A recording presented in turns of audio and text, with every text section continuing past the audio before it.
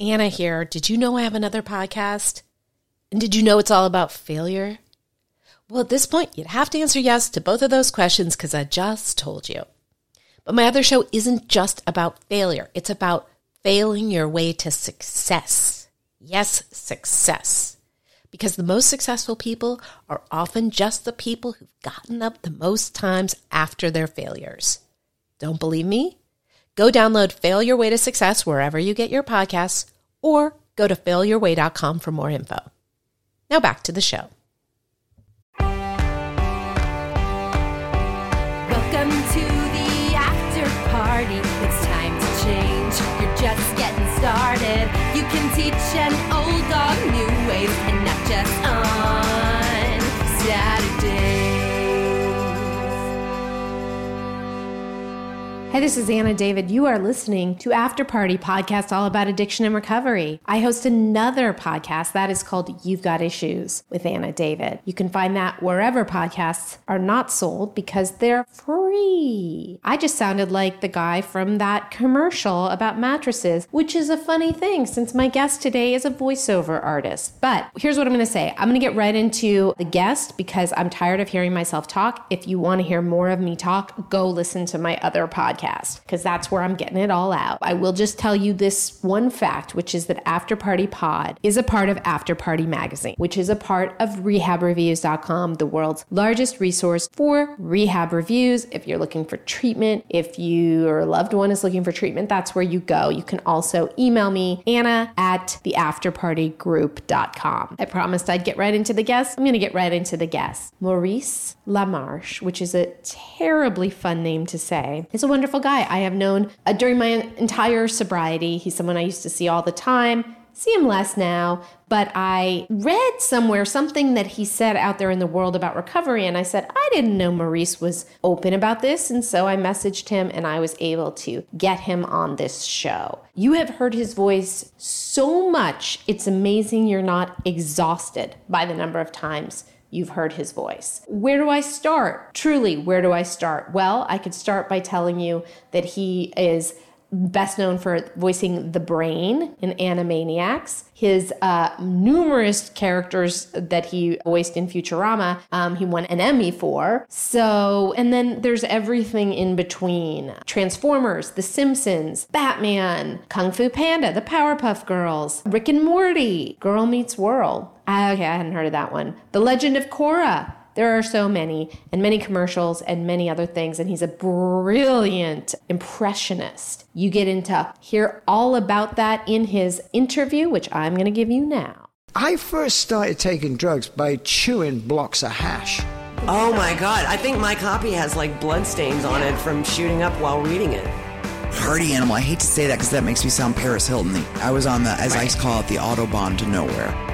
I'm very lucky because would you have wanted to have a celebrity junkie for a dad?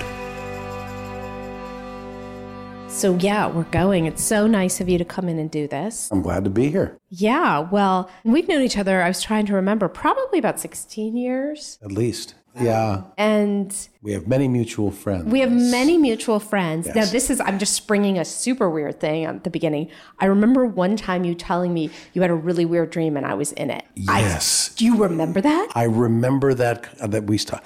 Were you in it or I guess How you would were. I know? I think, no, wait. I was saying, I know I mentioned it to you, so I think you were in it. Yeah, why would you have just randomly told me about a weird dream? Yeah, you're right. You were in it. But it wasn't like a dirty dream. No, of course it wasn't, or you wouldn't have said anything. But I ran into you early in the morning, and I think you would had it that morning, and you said to me, you got right up. This is so weird. I wish I could remember the dream now. I don't think you could even remember it at the time. I think it was one of those, well, you were you, but you were someone else.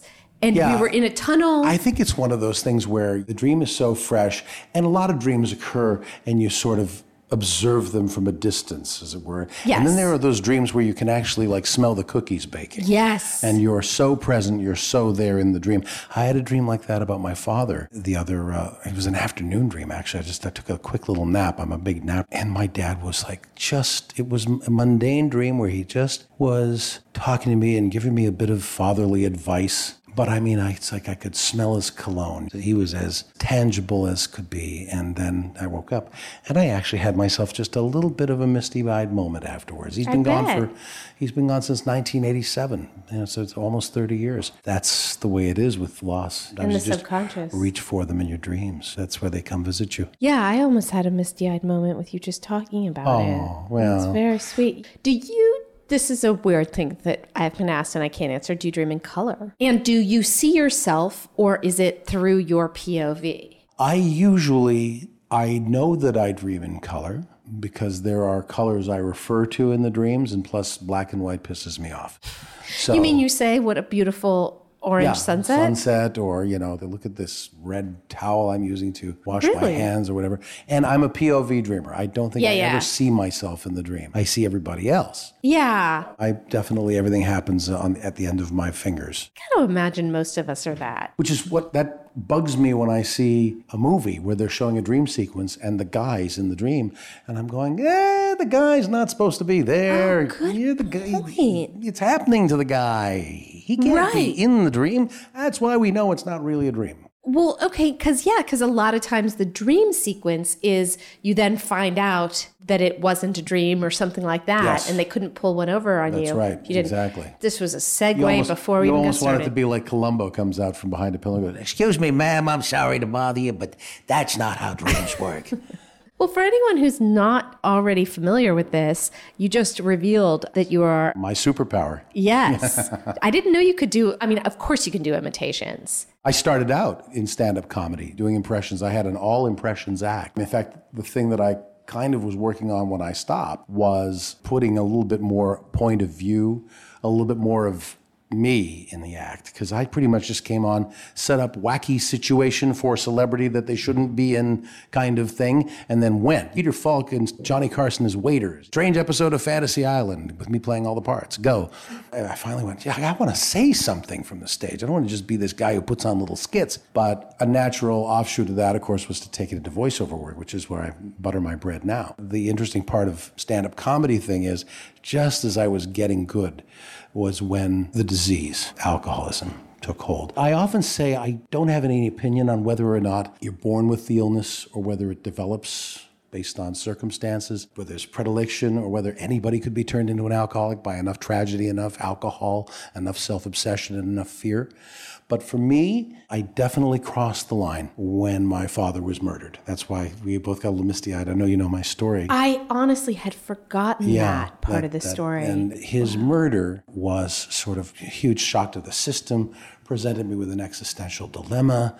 Is there goodness in the world? Would a good God allow this? A nice guy like my father being killed by the psychopath who killed him. The psychopath apparently had a jailhouse conversion. Well, what does that mean? My dad's in hell while the psychopath's going to heaven. And it just spun me out. And my answer to that was to just numb off as much as I could. How old were you when that happened? I was 27. And what was your experience with drinking up until that point? I was pretty much a normal drinker. Well, but a normal drinker up to the age of 27 is a pretty heavy drinker, wouldn't you say? Well, I would say I probably went drinking a couple nights a week with my friends, but I was always like the designated driver. I didn't go over that line until I began to literally slam alcohol and a couple of other substances into me to just numb that pain and that fear and just the scream, that painting the scream, that moment that would come up for me every day. And then the drinks began to take the drink. It no longer became about killing the pain of Dad.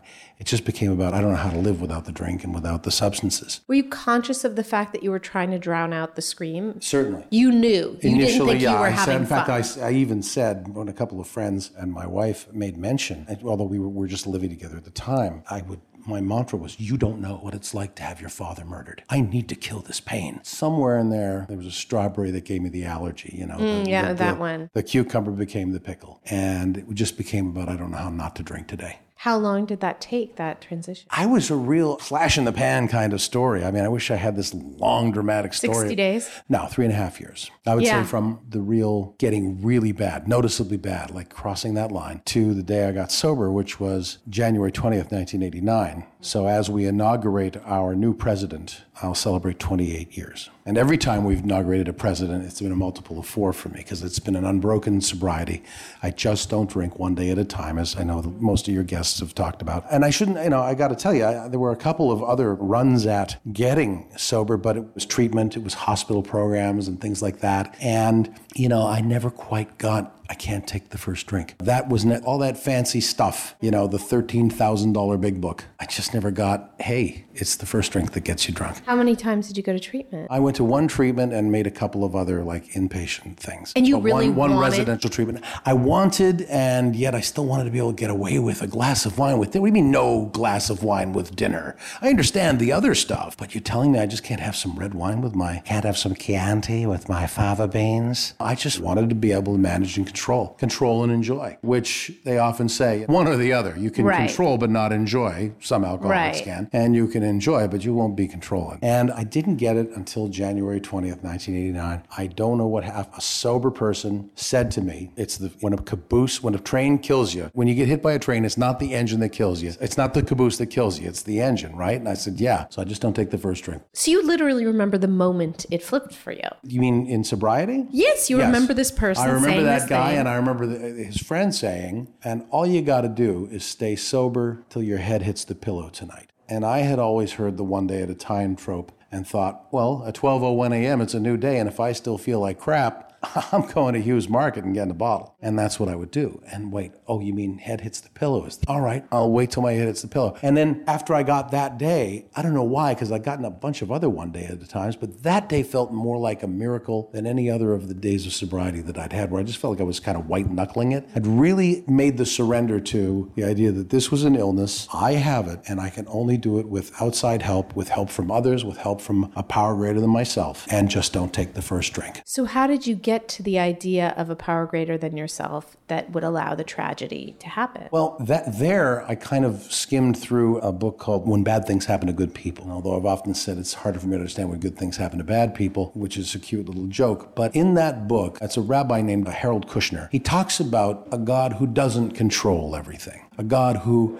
doesn't even necessarily allow everything. He simply watches and gives strength when called on. And I thought to myself, I can wrap my mind around that, because there are so many, leaving my dad out of it, there's so many even more senseless things that happen in the world that I have difficulty believing that God protects anybody, because that means he likes some of his kids better than other kids, or that he allows things because he's got a better plan. We were very close to, when I say we, I mean my entire family, my wife and myself, but especially my son, who's 22 years old and an awesomely talented guitar player. And he went on tour with the singer Christina Grimmie. It's 2 years ago. And they were the best of friends, like as close as friends as you can be, a guy and a girl, and still be buddies. I mean, she was at my house 2-3 times a week. And as we know the story goes, she was murdered by a fan at a meet and greet the night before the Pulse Club murders, but just down the street from it in Orlando, Florida. And my son is totally devastated by this, as are we all. But I don't have a belief that God allowed Christina. I think Christina was killed by a sick bastard who then blew his own brains out after killing her. Where God is in that is how we reach out to him and say,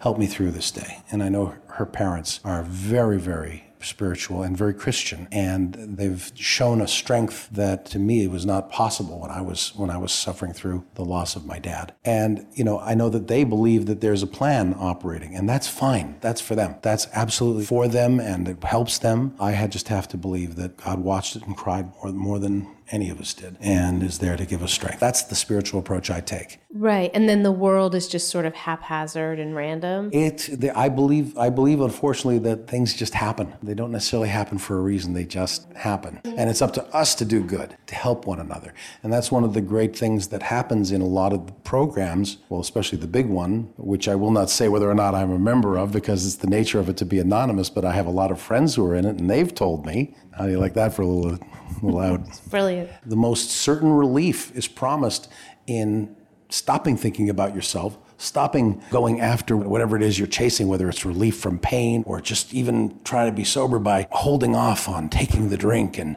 opening up the book or whatever it is, and go help somebody. Helping somebody else is the greatest relief from any ill. And I think that's what the higher power of my understanding wants from me. Just be helpful. Okay, interesting. And Do you think that played a part in your obsession being removed? On a daily basis. I mean, the obsession can come back. All I have to do is stop doing the work, the simple kit of spiritual tools. If I let up on that, it may not come the next day or the day after that or the day after that. But if I'm not helping others and really paying attention to my own spiritual fitness and being involved in some prayer and meditation, I can start obsessing on myself. I can start obsessing on the idea that maybe a glass of wine would be nice with dinner. Has that happened in those 28 years? There have been some times where I've been a bit lax. Luckily, I've noticed the thinking creep up because I had alcoholic thinking long before I had alcoholic drinking. As a little kid, I remember being a little more self-obsessed even than the other kids. How did you know? I just did. Not at the time. I'll tell you why. When I was a little guy, there used to be this TV show. You won't remember it because you're far too young, whereas I'm ancient. There was the show called Wendy and Me, starring George Burns. Thank God I don't remember. I was really worried I was going to remember. Yeah, no, you won't remember. Like, I'm much older than you. And it was.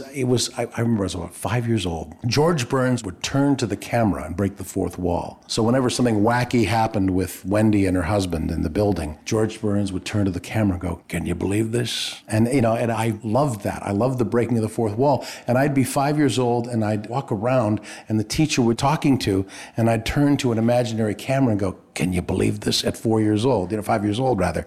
And I remembered thinking like the whole world was this television show about me. And I always acted like that, even as a little kid, that somehow the TV cameras were following me and that I acted as though I was in a TV show. I had the exact same thing. And not only that, I was just talking to a friend about that, and she too is now sober. Oh, so there may amazing? be something to this. Maybe the TV camera's God. Maybe we were talking to God the whole time. Or maybe our lives are the Truman Show and we still haven't figured it out. Right. Just us and my friend. We've all got our own Truman Show, and somebody somewhere in the celestial heavens is following. We're all a channel. We all have our own US-tube channel. Well, so yeah, we were just early to catch on to that, and my friend. I think so. But no, that's so interesting because I would say, okay, sure, you can call that alcoholism if you want, but we were absorbed by pop culture. And certainly. I remember it was One Day at a Time when that show came on, and I thought about the credits, and I distinctly remember the credits in the opening, whatever you call that. And I remember my mom was like, we were at the house, and my mom was like meeting with this like decorator, and I just remember like walking up this driveway thinking that like I was the opening credits for my television show.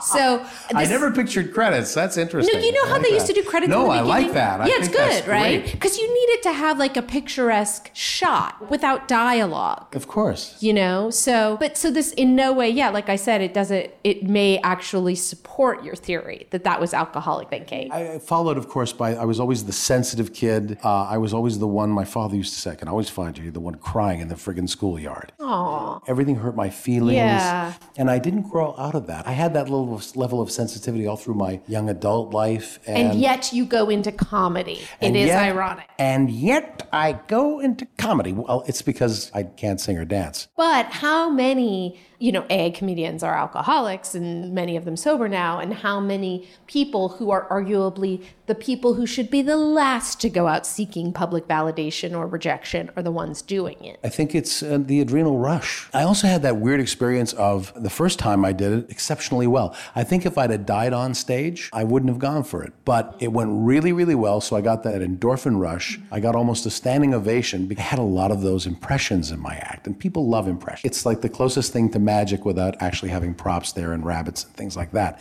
Changing your voice, becoming somebody else. So I got big applause just for doing good impressions. It wasn't necessarily all that hilarious, but I was hooked. It's another addiction. I want that feeling again. I want to feel the rush of the people's laughter coming over me. I want to see them get on their feet again. And so, anyway, I had a crowd-pleasing act. I never took a lot of chances because I wanted to make sure my drug, other people's approval and laughter, would still come towards me. Whereas my old pal Jim Carrey threw away the impressions circa 1985 and started doing this weird tightrope thing at the Comedy Store where sometimes he would do his entire set without getting a laugh, but he refused to do impressions and just talk to the audience. And from that grew who Jim became. He had the guts to do that I wouldn't take that chance. Yeah. And I've always liked that safe feeling, apart from going out in front of people. It's like, I'll go that far, but I won't go all the way. And maybe that's why I had such a short drinking and using. I'll go far enough that I endanger my life, but I won't like flatline 3 times before I get sober. So as soon as I started feeling the first nip of the ringer, because the first nip for me was that my then girlfriend, now wife, had an intervention, and I'm actually the one who suggested it. She had this like list of like maybe 12 friends of mine, the 12 people who would still talk to me. That's a lot of people. But yeah, you only had 3 years to really get them tired of you. But she had this list on the kitchen table, and she had moved out. She'd gone to stay with a friend, and she had moved out, but there was this list, and when she came back to get some of her stuff, I know what this is. This is an intervention. You're going to have an intervention for me, aren't you? Well, I got news for you.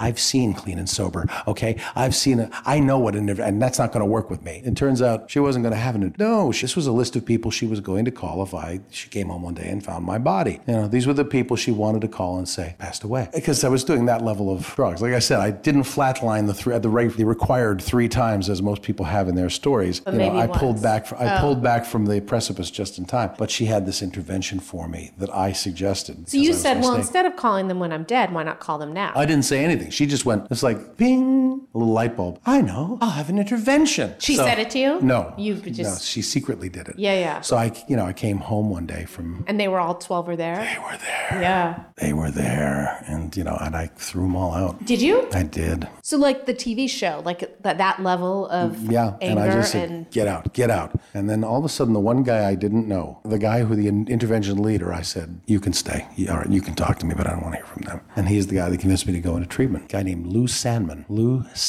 He was the Sandman, man. But Lou was the liaison between treatment programs and the SAG and AFTRA health plans. He must have been a busy guy. Yeah, he was, especially back in 1988. And so are those 12 people still your friends? Yes. All of them. Yeah, we don't see each other as often because a couple of them become very, very busy. Big people, Jim Carrey, etc. I'm not saying he was there. I'm just saying Jim he was not there. Friend. Jim and I, we were friendly. And in fact, like the first time Jim came out here, we hung out for 3 days. I used to say Jim Carrey stayed on my couch. I offered him my couch, but he wanted to be in a hotel. But I picked him up at the hotel at like 8:30 in the morning. We went pancakes. He hung out at my place all day long. And then I took him back to the hotel late at night after the Comedy Store. But Jim and I used to hang out, and we're still very friendly with each other whenever we see each other. But no, I mean, Howie Mandel was a dear friend, and he was there. And he's a wonderful. I interviewed him once. Spent the day with him and his wife, and I was at their wedding. I danced at their wedding. She's cool. They're so great. And I remember it was that show. Anyway, I'm sort of sidetracking, but he had that show about like before his big resurgence. He had me watch it in his screening room with him sitting this close to me, watching my reactions. It was the most like nerve-wracking experience of my life. It was like a prank show, right? I don't remember anything except that he was sitting 5 feet from me, but I do think, yes, it was a prank show. Yeah, I can't remember. He had a cute name. It was great. Okay, so Howie, Jim, everybody's... Yeah, they were all at the house. We'll say Jim was there, even though he wasn't. But yeah. Yeah, okay. Yeah, a super fabulous intervention. Michael Rotenberg. Oh, yeah. So I think it's important to have an A-level, A-list intervention. If you have an A-list intervention, you don't have to go over the precipice and flatline 3 times before you get sober. And I had only the best at my intervention and threw them out. But they were dear. Now, the truth is, they were dear friends. Were concerned about their pal who'd just gone too far. And did you then embrace the sober community right away? Did you start making friends there? I did, and yet I wouldn't get in the middle of the sober community. I will always, this is the other thing, is that I just hung out on the sidelines with my back against the wall and watched everybody else. Just like in that dream thing we're talking about. I really didn't, after I had that moment of clarity on January 20th, 1989, I got in the middle a little more of the sober community and I started getting active. And that included sweeping up cigarette butts at the gathering places where the sober community, who may or may not be an institution with 2 initials in it, doing things like that, getting humble, just helping the sober community thing carry on. These are the things that everybody has to do. And certainly it was something that I needed to do. And it made me right size. And what about those people... Although today I'm plus size. But that's another program. People who don't think you need to do that, who seem to be just fine. That's their journey. But I don't judge anybody's recovery. If it's working for you, if you're not putting a substance in your body one day at a time, you're not being a complete asshole, God bless you. If you don't need to do that, there's many ways to sobriety. I don't think it has a lock on it. And even they say they have no monopoly on spirituality. So whatever works. So here's what I find The only one I interesting. don't believe in is the one, what was it called? Methods of yeah. moderation. Well, I don't believe moderation that. management. Moderation management. I don't believe that works. When your Doesn't seem founder to. ends up... Well, yeah, but she ended up killing herself later. Oh, yeah. gosh. But Poor yeah, thing. I mean, sadly, she had to be the one to prove it didn't work. Yeah, here I was about to make this, cavalier remark about her. I'm sorry to hear that she... No, it was really, it's a sad story. I was actually once on Dr. Drew's show with her years. She haunted? Yeah, no, she was destroyed by it. But yeah, I mean, there are treatment centers that I had somebody on my podcast who runs a treatment center. It hasn't aired yet, that teaches moderation. There's only one that I know of, but he's got it. Well, let's see how that works. Well, now here's my question for you. What I found interesting about what you said was this idea that the alcoholism did not kick in until after your father's death. And yet, you always had alcoholic thinking. So what do you think was going on those 24 years? Well, I think if alcoholism is a stew, I think I was at a low simmer. And then after my dad was killed, I started throwing other substances into the mix, some of which accelerated my metabolism, let's say. And I think that those substances might have turned up the heat under the stew, or even been like a microwave oven. You know how like a pot roast can take like 6-7 hours in the stove, but 10 minutes. 10 minutes in a microwave. I think that's what happened when I started adding other substances to my alcohol consumption. It just boom, and I was already just fried. All the part of the brain, where it may be, that makes you not able to, the enzymes that deplete, that makes you not able to take one drink without experiencing the phenomenon of craving. So that just got superheated, and I crossed the line much faster than I would have. Who knows? Maybe I'd only now be needing to get sober, and I'd be, like a street wino or something like that. I'd much rather it happen the way it did.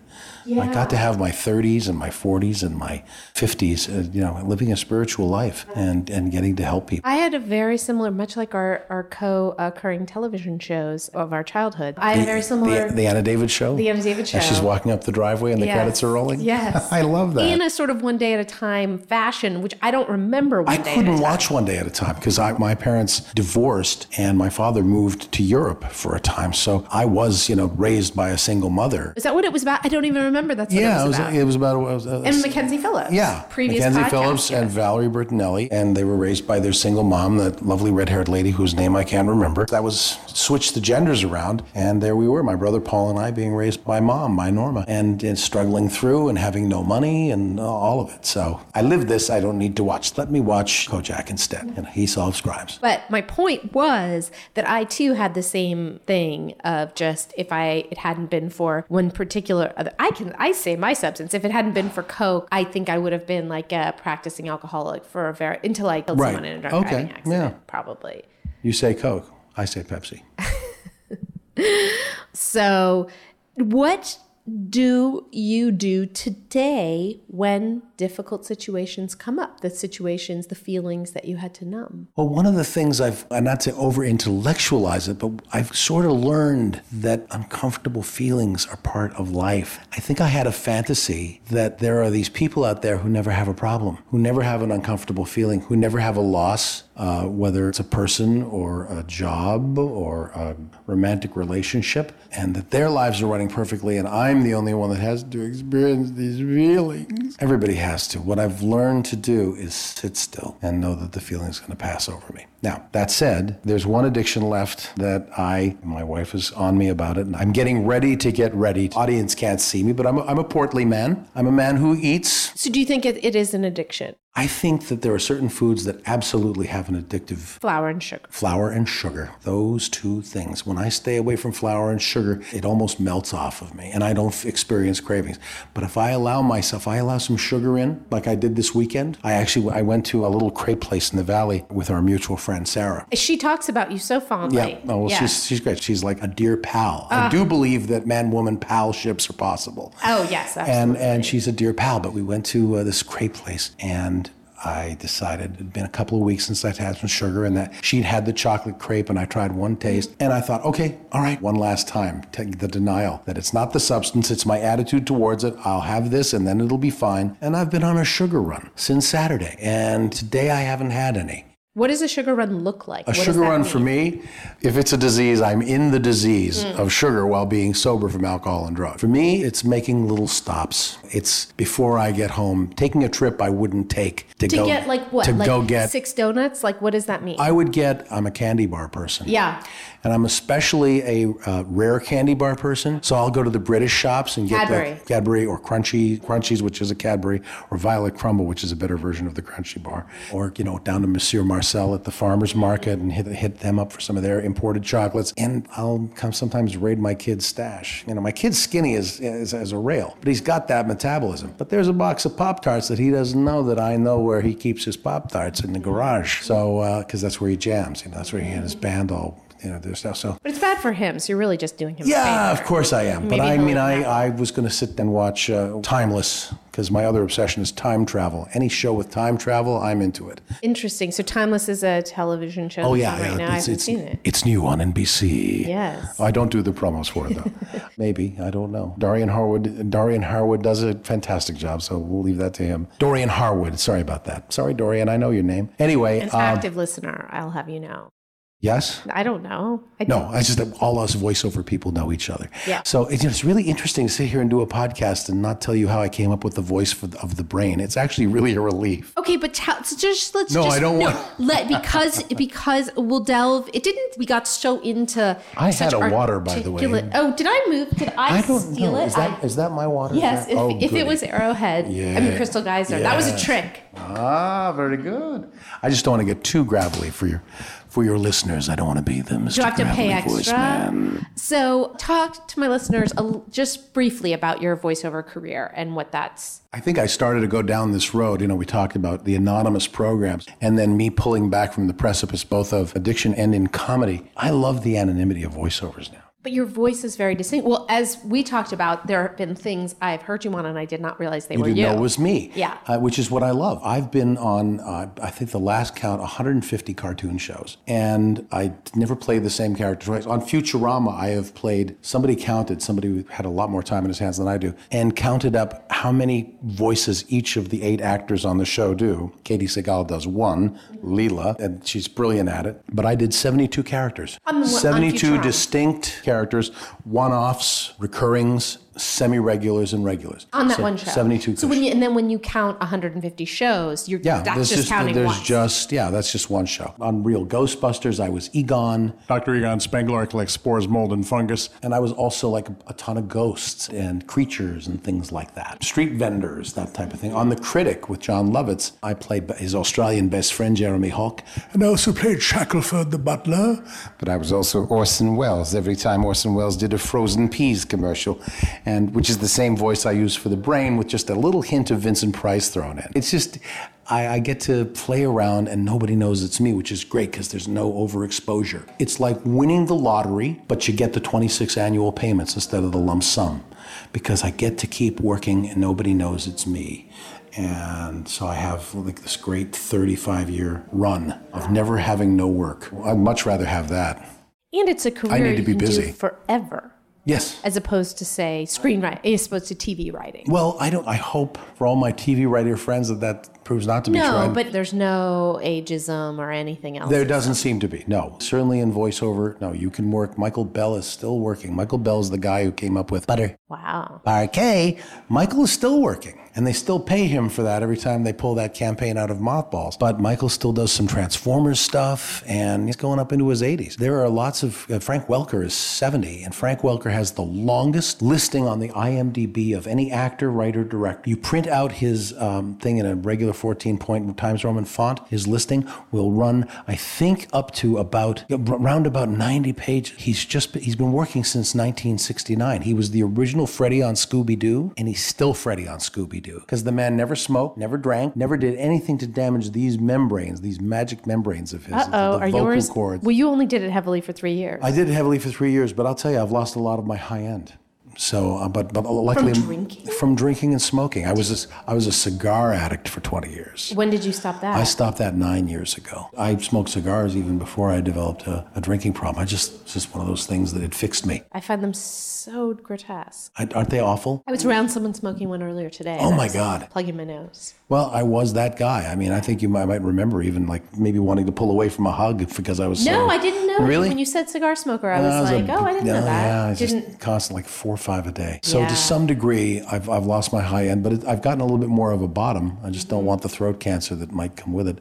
God forbid. I get to have that gravelly voice sometimes when that comes in handy. In a world where one man gives up cigars. Did you like that movie, In a World? I did. I found it as a peek behind the curtain inside baseball movie. It played around with the reality of it. For instance, we are probably the least egotistical of the performer types, and we don't have the competition that's portrayed in that movie where they're like, "Arr, arr." We wish each other well. I mean, we're almost boring with how nice. We all know there's enough work to go around, and if I don't get it, I hope you get it, and I'll get the next one. But they're very healthy people in the voiceover business. Yeah, so I think because you take the face out of the equation, so there's much less involved. You get very tied up in our faces. That's where our self-esteem is. That's where our egos are. And so our identities are in our faces. So take away our so-called identities. We have to prove it to you in other ways with our voices and hopefully with some talent. I mean, making people laugh without the benefit of your face is a tough thing. Luckily, and that's why Mel Blanc was so brilliant, by the way. I mean, yes, he had great animators over at Warner Brothers doing the Bugs Bunny cartoons, but before he did that, he was on the Jack Benny radio show, playing opposite the man known to have the best timing ever in the history of show business, Jack Benny. And so he learned by playing if you play tennis with somebody better than you, your game comes up. He became a master of comic timing with just his voice. Radio was a great proving ground for that type of entertainment, i.e. voiceovers, that type of thing. Well, okay, so Maurice, we have to work towards wrapping up. Is there any final message that you have? I was thinking, could I kind of work this idea around you lose your ego because you lose your face to some idea about recovery? But then that was beyond my brain's comprehension. Well, you just did it. I think so. I think that letting go of self to the degree that it's possible, because if you totally let go of self, become a pure altruist. I mean, I was just listening to was it a report on NPR? Or maybe I read it. I can't remember. It was just this week too, but I'm old, so this happens. It was about the difference in the type of brains that altruists have and psychopaths have. And it all had tied to the amygdala. And in a psychopath, the amygdala is very underdeveloped. And in altruists, and by definition, an altruist is someone who is willing to give up one kidney to a total stranger. That's the acid test they use. I'm right? more towards a psychopath. Overdeveloped tremendous empathy. But most of us fall somewhere in between those two extremes. I'm closer to the psychopath. All right. I have to say that I'm very attached to my body parts, but I will get up in the middle of the night and go sit with somebody if they tell me they're about to take a drink, or be on the phone for an hour or whatever it takes. And you don't even necessarily need to be taking a drink. I think we're supposed to help others. The books that those friends of mine who are in that AA thing that I'm not necessarily in, it says helping others, not other alcoholics. It's not exclusive to that. So some degree of learned altruism brings relief from the condition of self-obsession. And ego almost has to diminish as a result of that, especially if you don't take the credit for it and you go, well, something better than me is operating there, which I think there is. I do believe that there's definitely at least inspiration, nothing else. With all this great literature that we have, spiritual literature, where did it come from? Maybe that's the way God moves in our world, giving a bit of inspiration to people to write something that says, be better than you are, help others. Reach inside yourself. Don't hurt anybody, at the very least. You can't help, don't hurt. Yeah. That's such a good note. So that was Maurice LaMarche on After Party Pod. If you like this podcast, why not go review it, right? It's easy. Just go to iTunes. Just slap a rating on there. That's good enough. If you want to find out more about Maurice LaMarche, he is on Twitter at Maurice LaMarche. I was going to say .com. You don't need the .com. It's not even a part of it. Anyway, I'll see you next time.